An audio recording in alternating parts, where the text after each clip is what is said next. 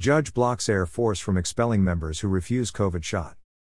Potential recruits left to wonder whether the priorities of the top brass are misplaced. By Art Moore with WND News Center. Members of the Air Force and Space Force, including the Air Force Reserve, who request a religious exemption from the experimental COVID-19 vaccine will temporarily not be subject to expulsion or any other adverse actions, a federal judge ruled Thursday.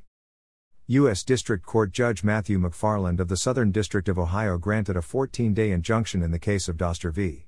Kendall, Just the News reported.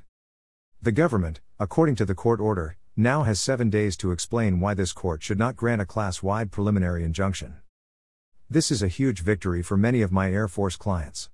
Another federal judge has found that the facts show defendants have engaged in a pattern of denying religious accommodation requests, said R. Davis Younts, a lieutenant colonel in the Air Force Reserves and a Judge Advocate General's Corps lawyer. Younts is privately representing several military members seeking an exemption from the vaccines, which have not prevented infection, as promised, undercutting the rationale for requiring them as a condition for service. The judge determined the service members faced a violation of their constitutional freedom by the Air Force's clear policy of discrimination against religious accommodation requests. My clients and I are grateful for the attorneys working on this case and the efforts they have made for religious freedom in the military.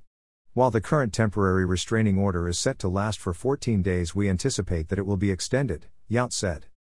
Air Force Master Sergeant Nick Cupper, who faces expulsion after 19 years of service because he has not been vaccinated, told Fox News host Tucker Carlson he is not alone. I'm just one of hundreds of thousands of service members who are being kicked out because we won't take an illegal, emergency use vaccine, he said. That hurts people, Carlson interjected, and doesn't protect you from COVID.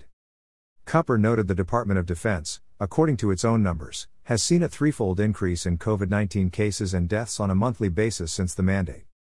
Meanwhile, military recruiting is down sharply.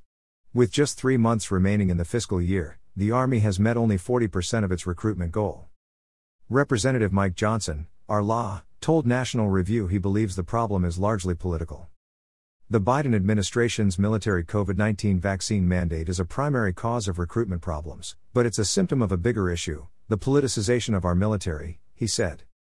Potential recruits look at the Pentagon's focus on social issues, while glaring errors are being made, such as the failed withdrawal in Afghanistan, and they are understandably left to wonder whether the priorities of the top brass are misplaced.